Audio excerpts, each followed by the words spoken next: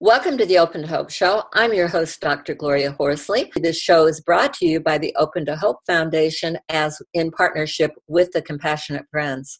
Well, we have got a great guest today. I'm excited to have Sue on. I have met Sue at the Compassionate Friends meetings. She is an inspiration, and it's just kind of amazing to think about the fact that her only son was murdered and only about 5 years ago, and she's had a difficult and painful journey, and the murderer was never found, but she's found new purpose in life, which helps to transform her mourning into joy and her scars into stars. And I love what we're going to be talking about, because Sue's story offers hope and healing to all of you and all of us who have and are struggling with grief. Well, welcome to the show, Sue. Thank you so much. I appreciate the opportunity to share my story. It's so wonderful to have you on it. And it's only, been 5 years since your son was murdered. God's good, and we move on. And it was very difficult for me because I'm the one that found him. And so I still have that mental image on my mind. But I'm doing okay. God's good, and I just move forward. So how do you, that grief is pretty traumatizing. How were you that first year or first months? How did you get through it? Really? Well, it was very, very difficult. From the time I found him, I was kind of thrown into a pit of despair and a dark pit. And those, probably the first year was extremely difficult. I lost my purpose in life. I lost hope. I wanted to give up. I felt like I'd never be happy again. I felt like I had nothing to look forward to. The most important factor is having God, for me, having God on the inside helps me deal with trials on the outside. I certainly go to church and but it's the one thing I think for me has been, my hope has come from the Lord and my strength has come from the Lord. And this is something that I don't think I could have done it without him. I know I couldn't have, because I was really very depressed, probably suicidal, except I didn't have the energy to do it. And I just had given up. And I just found one day, I just thought, this is ridiculous. I'm miserable. I've got to get my act together. And I don't think my son would have wanted me to spend the rest of my life in depression. Mm-hmm. And I know he wouldn't. So I just decided that I needed to do something about it. And I just turned the first thing I had to do, to be honest with you, I had to get out of that self-pity pit. Self-pity is something that's very easy to do. It's a slippery slope, and it's hard to get out of it. And once you get out of it, you sometimes slip back in it, and I still do occasionally. Now, you never find out who murdered your son, and how is that? How did that play into it? What do you do with that unknown? Well, that's still a very difficult thing for me, and that's still something I struggle with.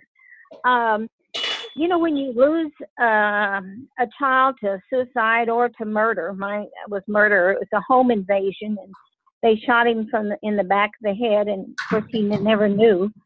But I was very angry with the police department, the local police department, and I'm still very angry with them. It's been 5 years, and they really aren't very interested in doing anything about it. It's called a cold case, and that makes me angry. I felt like they should be working on it still, and so I have to, I've had to get over the anger towards the police and towards the media. The media was awful.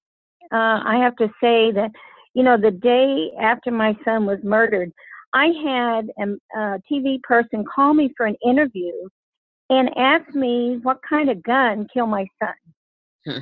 And I was really upset. And I asked him, if they had any children. He said, I've got a 3-year-old. And I said, well, if your 3-year-old was run over by a car, would you care if it was a Chevy or a Ford? Right. Yeah. So, I've had to, that's part of the circumstances that you have to deal with. And it's a complicated, as you well know, it's a complicated grief when you have suicide or murder. Right. Right.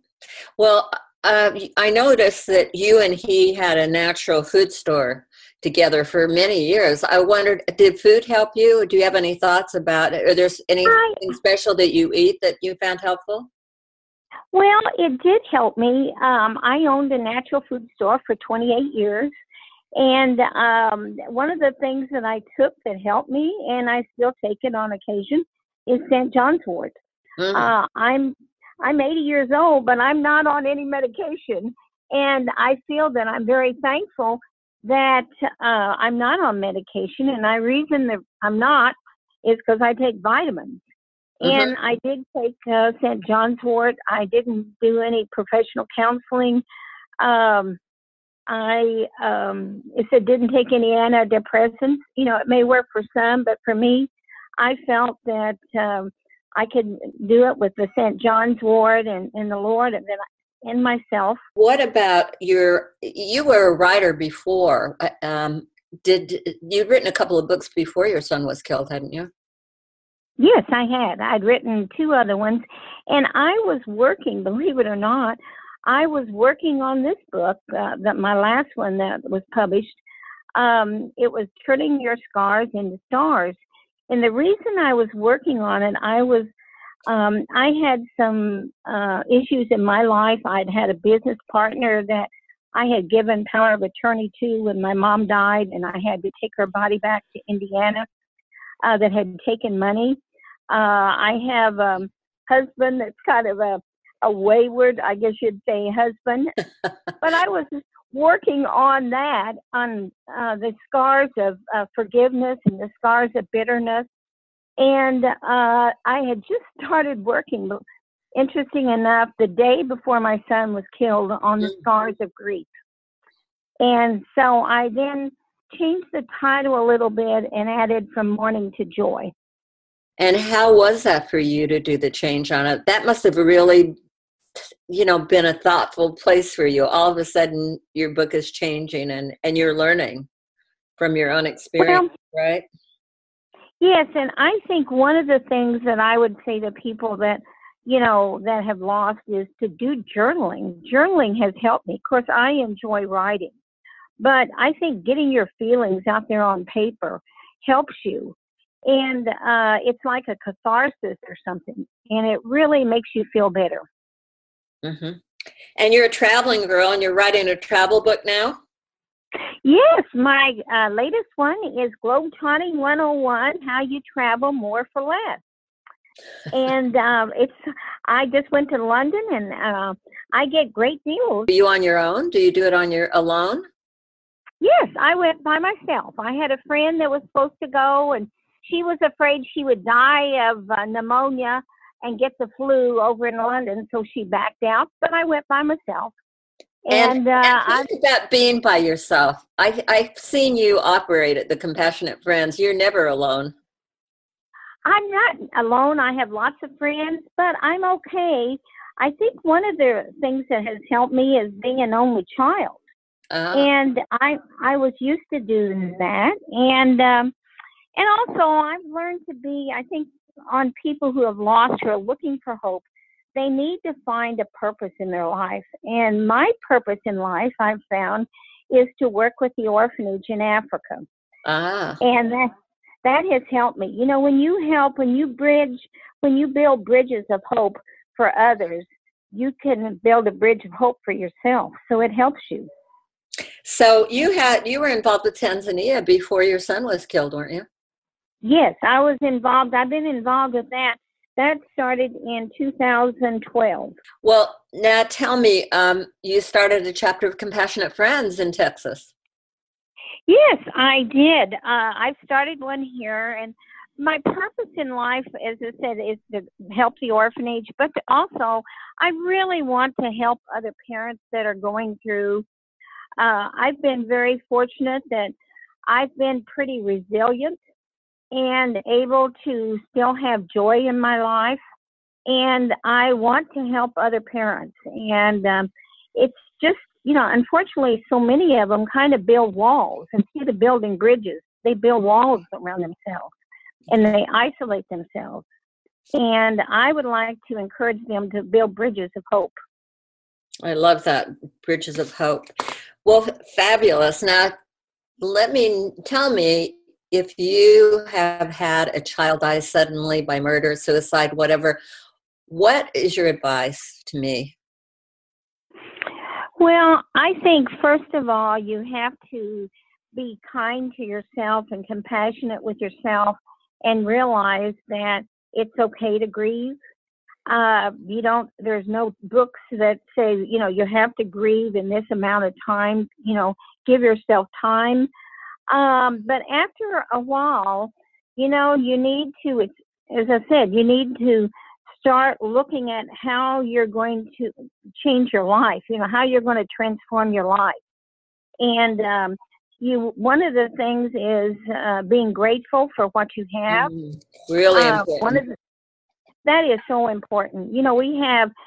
I'm so thankful that my son's not in a nursing home laying there. He's in heaven now, and I'm thankful that I had him 50 years. I think another one is looking how you can build hope. And I love your show, Open to Hope. I think that you have to build a bridge, as I said, over that sea of sorrows. And, try to get over to the other side so that you can start living again. I love that, the bridge over the sea of sorrow. I think that's true. And gratitude. I know you have a nice website. I have SueHamby.com, and they can look under YouTube, Dr. Sue Hamby, or they can email me at sue.hamby2@AOL, or they can call me. My phone is always open, 254-228-6473. Well, thank you so much, Sue. You're an amazing person and an inspiration, and I look forward to seeing you. Hopefully you'll be at the Compassionate Friends National Conference. Thank you, and thanks everybody for listening to this show today. And we will always want to remind you that if you've lost hope, please lean on ours until you find your own, and God bless.